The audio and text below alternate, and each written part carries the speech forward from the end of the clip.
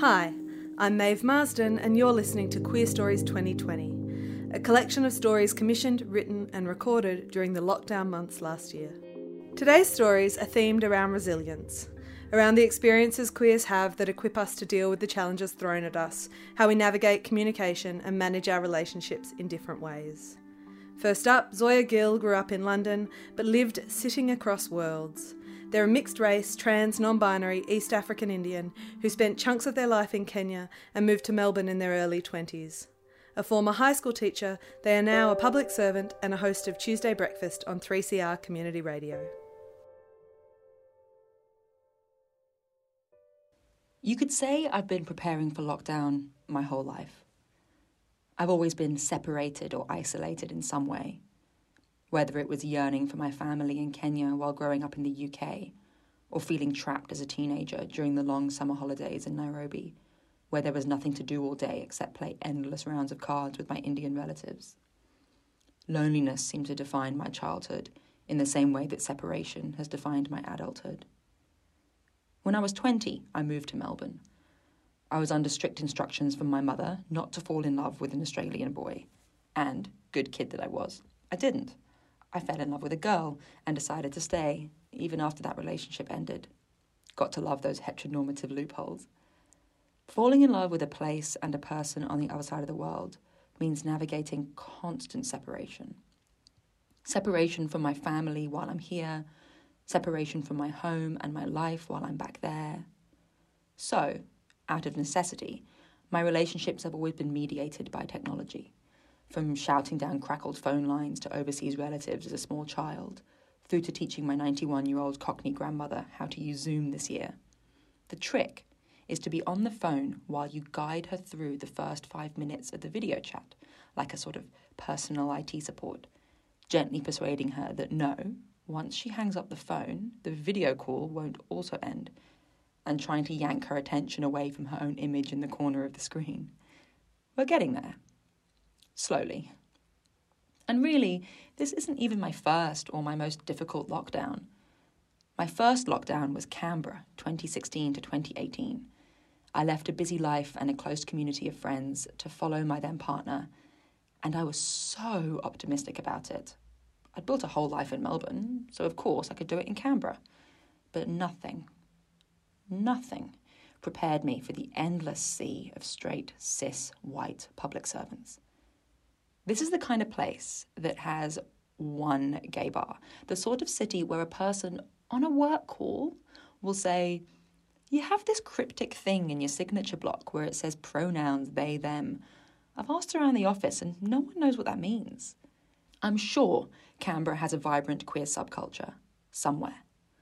But for me, it was a place devoid of queer people, of brown people, of people who saw the world like I did. Back then, I was allowed to leave the house. I could be around friends. But I was constantly trapped, unable to live my culture, my politics, my gender, not even in my own home. I'd been teetering around the edges of realising I wasn't a woman for quite a few years. And one day, I just woke up and knew I was non-binary. There was no earth-shattering moment, no grand revelation. Just a deep awareness. Almost like a side of myself that had been there all along had finally decided to let me in on this amazing secret. But this realization wasn't great for everyone involved. I met my ex while still presenting as a woman and had been slowly, almost imperceptibly, changing in front of her over the course of 6 years, until finally it, and all the problems in our relationship, became far too obvious to ignore. Couples counselling didn't help.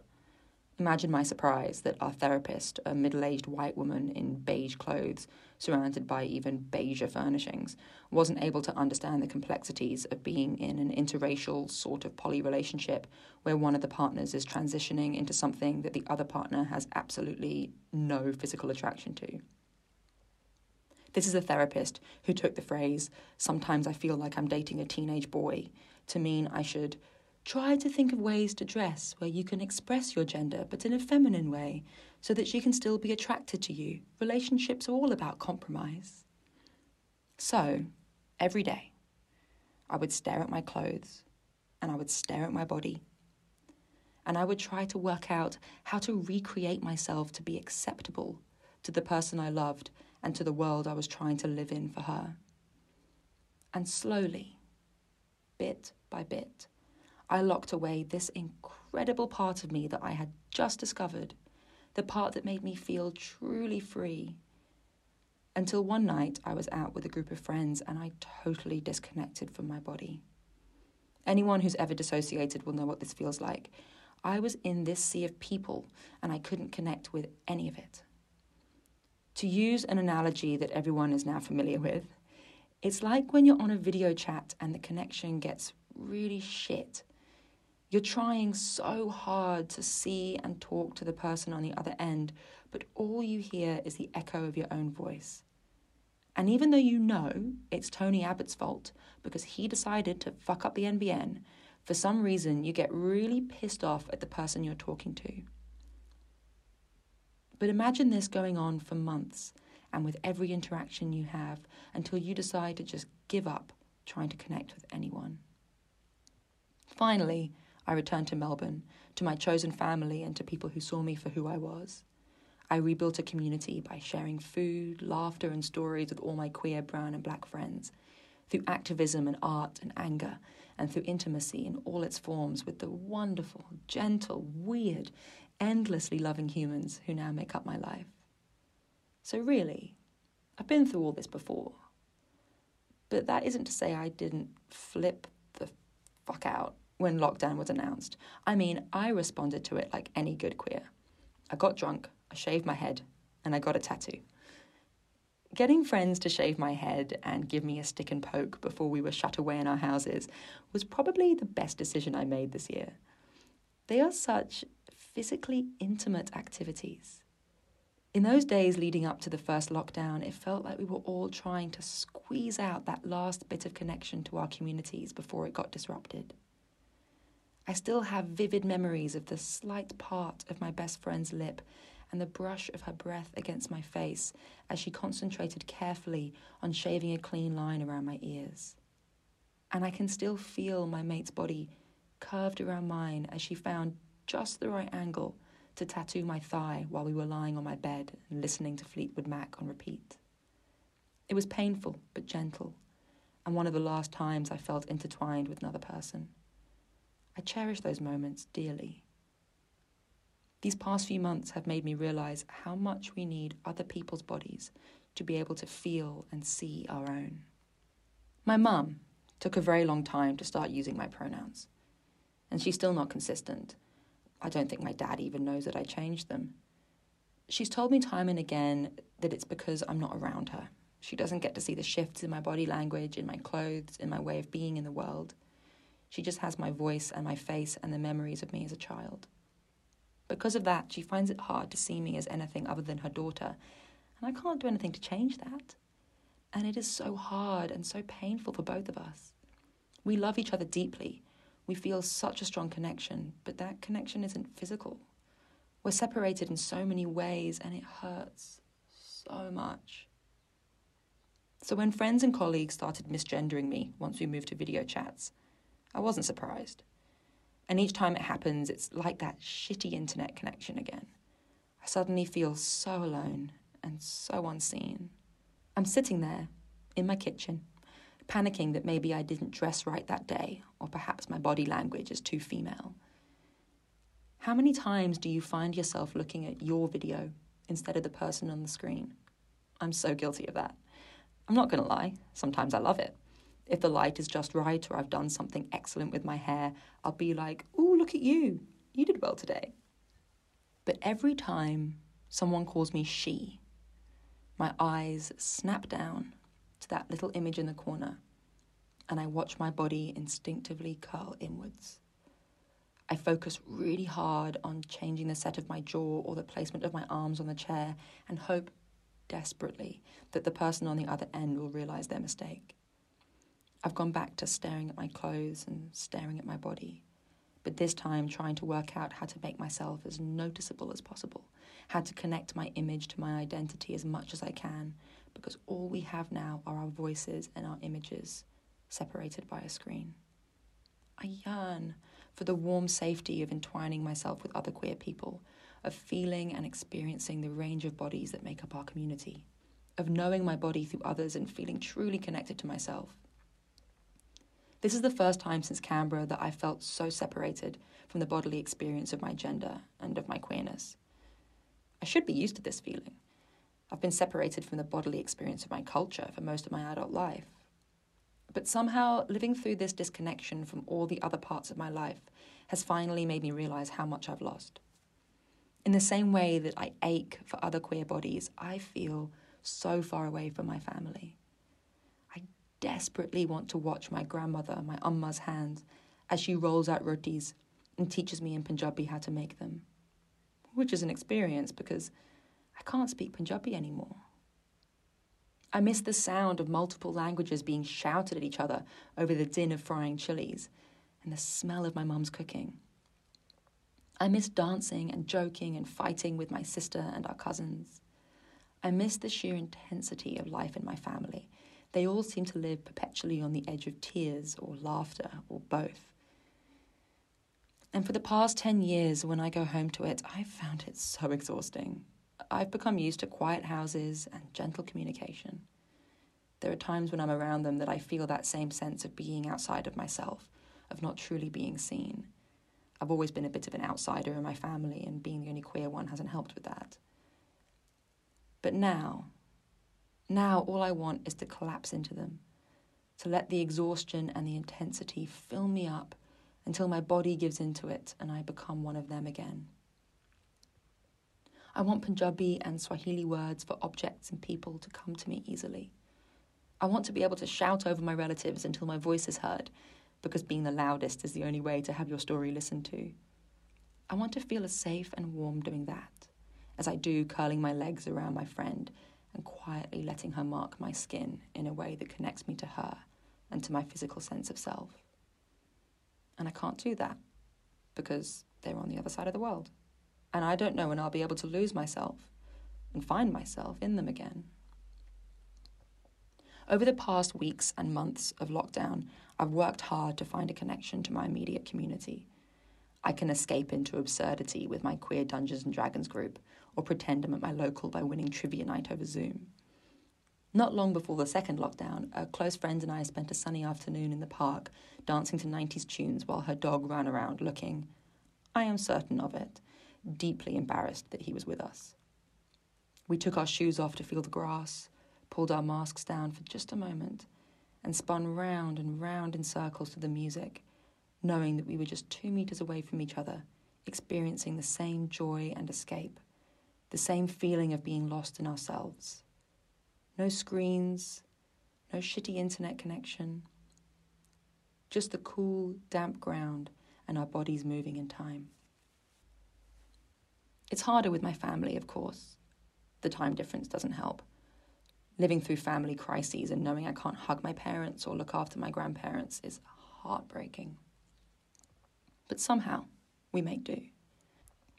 My mum has got me to learn her favourite songs and sing them to her over FaceTime, while both my grandmothers have started telling me stories of their childhoods, gentle, evocative anecdotes about being a teenager in London or playing in the fields in Punjab, and having weekly video chats with my cousins where we shout over each other, share memories, gossip about family, cry, bicker and joke across 3 different continents helps me remember that our love for each other will never go away. One evening, just recently, my housemate and I made rotis. We spent the time sharing stories of how his dad taught him and of how my Amma taught me. I found myself instinctively helping the rotis puff up by using a damp cloth to gently press on the dough as they cooked, slowly remembering just when to pull back and when to flip them. Doing it by hand, my fingers covered in wet flour to protect them from the hot surface. As the increasingly successful results of our efforts piled up on the plate, it felt like Amma was there with me in the kitchen. Not separated by a screen, but right next to me, gently guiding my hands with hers, making me feel safe and warm, making it feel like home. Our next story is by Mark de Potiers, a sculptor born, raised and based in Meanjin, Brisbane. He also happens to have Hong Konger and Chinese heritage. Not satisfied with the lucrative dividends of being a working artist, Mark pays the bills through moonlighting in the world of public health. I fear the night, and especially so when the cover of darkness doesn't hide the bogeymen I meet in the silence. The night is the best time to reckon with my anxiety, I've found. I tend to stay up until odd hours of the early morning in attempts to face my fears, avoiding and fighting sleep like a grizzly toddler. With the husband tucked safely away in bed, he left for dreamland eons ago, and our furry cat snoozing next to me on the couch. All is quiet, and I vanish into my own world. The relevance of time and space melts away as I go through my rituals. There's lots of checking. Checking emails, checking the news, checking the weather, checking for pop culture updates, checking apps, checking social media. I'm compelled to do all this seemingly smaller stuff first, before I feel ready to tackle the big task. I carry out these performances because, yes, they're all modes of procrastination. But it's also the way I've learned to conduct each match. Here's me, yet again, putting on my armour and preparing for battle. It's always a fight against myself, against perfectionism, against doubt, against stagnation, only to find I get stuck preparing for a fight that never comes. This story isn't really about me, but it sort of is. I like to think of it as more of a story about my dad. I'm still trying to work things out about the mysteries of the self, and in this awkward dance of trying to untangle myself from me, I'm always learning new tidbits about the enigma of a man I know as my father, and in turn, about me. Though I've thought of our individual selves as disparate entities, I'm realising we're more connected and similar than ever. My troubles seem to be more focused these days. Gone is the bullshit of my 20s, when I wasn't really sure which problem needed to be addressed first. I've spent many nights throughout my short life, lying awake in the dark, thinking about the issues of the world, how they intersect with my own obstacles, and what I can do to fix them all. Perhaps it's progress.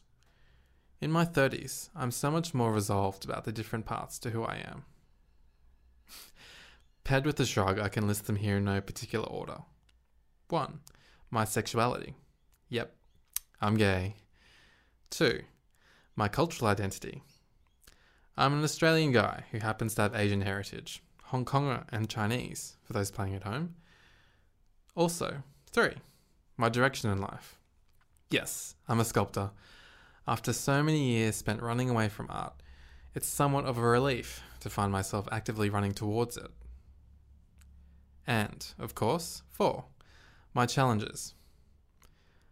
I get really blue sometimes, alongside experiencing incredible urges to be neat and tidy and to put things in order. Okay. But one thing I can't quite seem to come to terms with, even after all these years, is 5. The anxiety. Maybe my father felt like he was getting on top of things in his 30s too. I'm not sure, as I'm still hesitant to ask. I've never really understood my father, and I'm pretty sure he hasn't and doesn't get me. He's equally as evasive as I am resistant. I remember my healthy childhood diet of copious amounts of television. Daytime and nighttime musings followed. Time wasted spent wishing he could be more like those mirages of cookie-cutter, perfect TV fathers. As I've grown older, I found myself comfortable enough to explore my odd relationship to him through my art practice. I catch myself writing about Dad, time and time again, equal parts intrigued and irked, that I've become yet another guy/gay with daddy issues. Look, it's not all doom and gloom. Though I spend much of my life resisting and learning to live with my self-destructive behaviours, they don't define me. But I talk about them often, because the best way to fight darkness is to shine a light on it.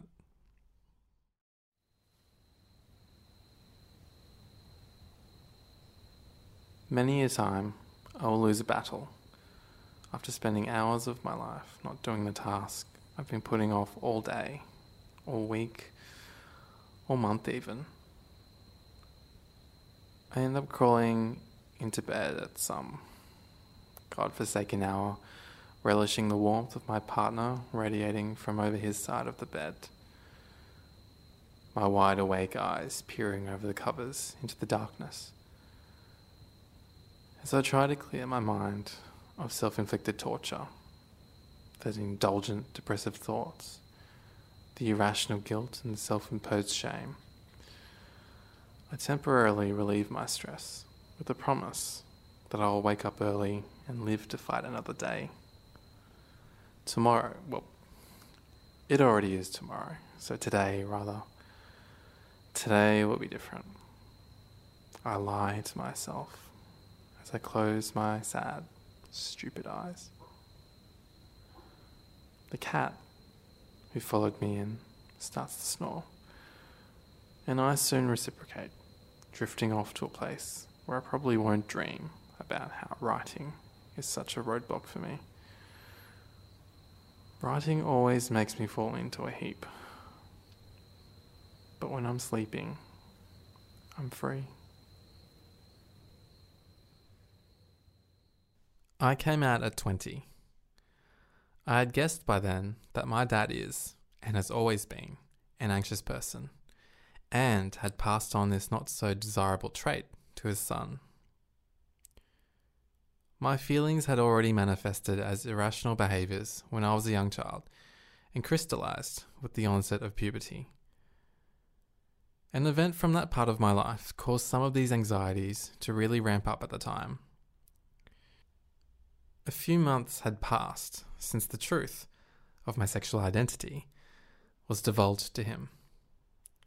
One night, while I was doing the washing up, Dad interjected and insisted I separate my dirty laundry from the rest of the family's. He believed I was at risk of being diseased. In his haste and his panic, Dad feared I could possibly infect everyone else in the house with illness, just by virtue of now being gay.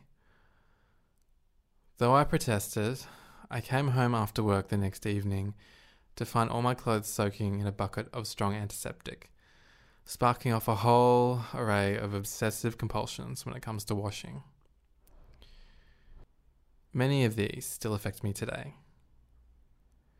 It has taken a long time to forgive him for acting this way out of erroneous fear, but this wasn't the only occasion he did so. Okay, you've probably already come to the opinion that my father has had many ideas of how my life should turn out. His son identifying as queer and creative was not a part of whatever was in his head. Dad was sent to white Australia as a young teenager in the 1950s. He was separated from his own parents and much of his immediate family. The experiences of his formative years produced a man with a history of self-reliance and conservatism. Dad's story foreshadows a whole range of generation and culture gaps to overcome, in search of some common ground, especially with me, his second born. He has always kept his cards close to his chest. Because of this, I learned early on that it was not in my best interests to vie for his approval. But it didn't stop me trying. My partner and I have been together for more than 11 years now. With the patience and grace of a crystal ornament cleaner, we've worked delicately to create a good impression of my significant other. And it hasn't been easy. We'd been going out for 2 years, some time ago, and I remember asking my dad over dinner if he wanted to meet him. Dad's response was, "No, I don't want him in the house." I'd purposefully kept both parties from meeting previously, but in moving so delicately, I'd created no way for any relationship to begin. The glass I'd been handling with such fragile care suddenly felt shattered, sharp and jagged, painful to the touch.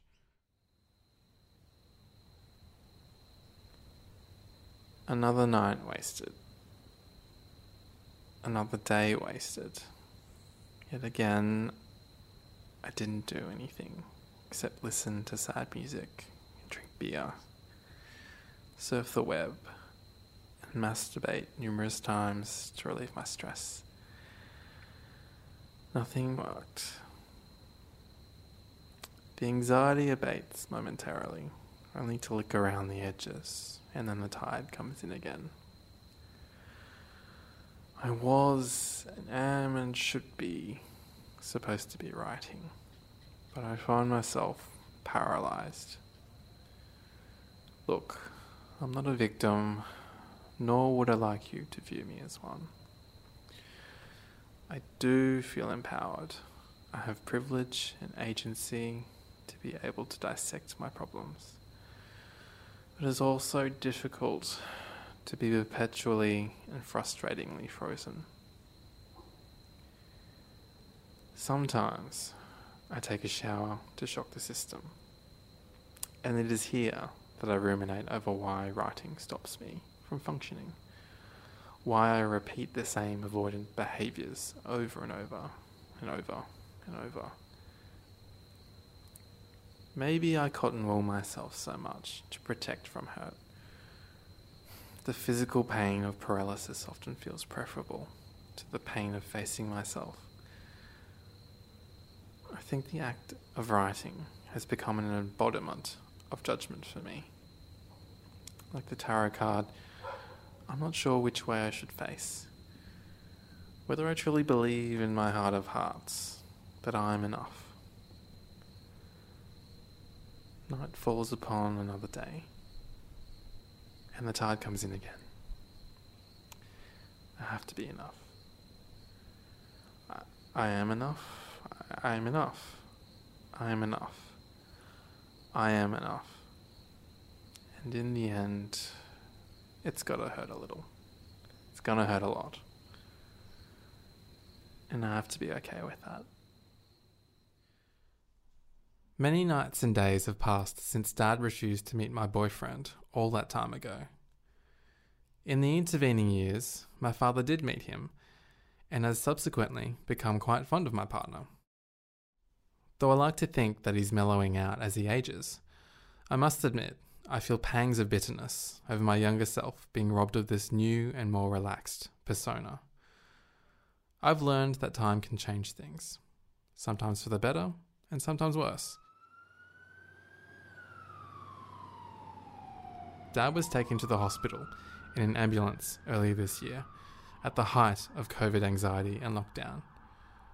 He needed emergency surgery, and the whole family was there while doctors figured out what was causing my father so much pain. I surprised myself with my own confidence. I felt calm. I felt like I stepped up to the plate. I supported my father. I comforted my brother. I translated medical terminology for Mum. I kept my partner and my sister-in-law in the loop. I asked the right questions and gave the right answers. Everyone else was in a haze, but I felt in control. Somehow, I came to be steering our family ship that afternoon and into the night. It was empowering. It was strange. I spent much of my life grappling with whether I am worthy, but here it all fell away. It truly didn't matter the trials I endure in reality, or the ones I run through my head, about the colour of my skin, my identity, nor whether I fit in. How masculine I might be, or how I may be perceived, didn't matter. My sexuality didn't matter. What I do for a living, or what I do in my spare time, weren't a factor. It wasn't an issue that some days and some nights I find it difficult to get out of bed or get out that front door. I was present, and that was all that was needed of me. And I met that challenge. I did that. My father ended up having to stay in hospital for a week, and I visited Dad every night after work. He had had his surgery and was on the mend, albeit drugged up on morphine to quell his residual pain. I made small talk and headed home for a late dinner one of these nights, getting to bed at my usual strange hour. But in a blink, I get woken up by my partner, with a frantic Dad on the phone. It's 2 a.m.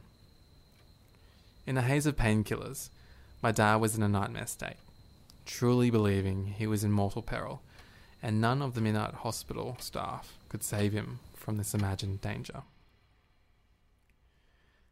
The person he called to save him was my husband. It wasn't Mum, my brother, my sister-in-law, nor myself. In the months since, I think this challenging week changed something in Dad with regard to his opinion of me and my partner. Maybe that's changed how I look at myself too. I know I can be just as anxious and eccentric and guarded as my father. But I can also lead. I can be responsible. And I'm just as fallible, like him as well. Perhaps we reached an understanding that week. As we get older, we can learn to understand each other. We are the same, after all. Someone Dad has had to learn to trust, indeed, picked up the phone for him in his moment of need. And in that, there's something there about putting the armour down. And so, there is hope.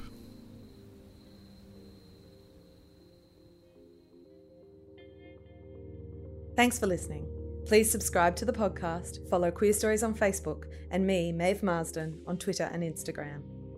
This project is supported by the City of Sydney through a Creative Fellowship Fund. You can support Queerstories for as little as $1 per month by signing up to my Patreon.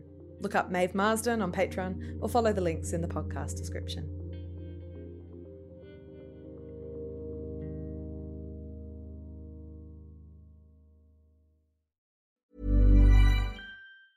Even when we're on a budget, we still deserve nice things. Quince is a place to scoop up stunning high-end goods for 50 to 80% less than similar brands. They have buttery soft cashmere sweaters starting at $50, luxurious Italian leather bags, and so much more. Plus, Quince only works with factories that use safe, ethical, and responsible manufacturing. Get the high-end goods you'll love without the high price tag with Quince. Go to quince.com/style for free shipping and 365-day returns.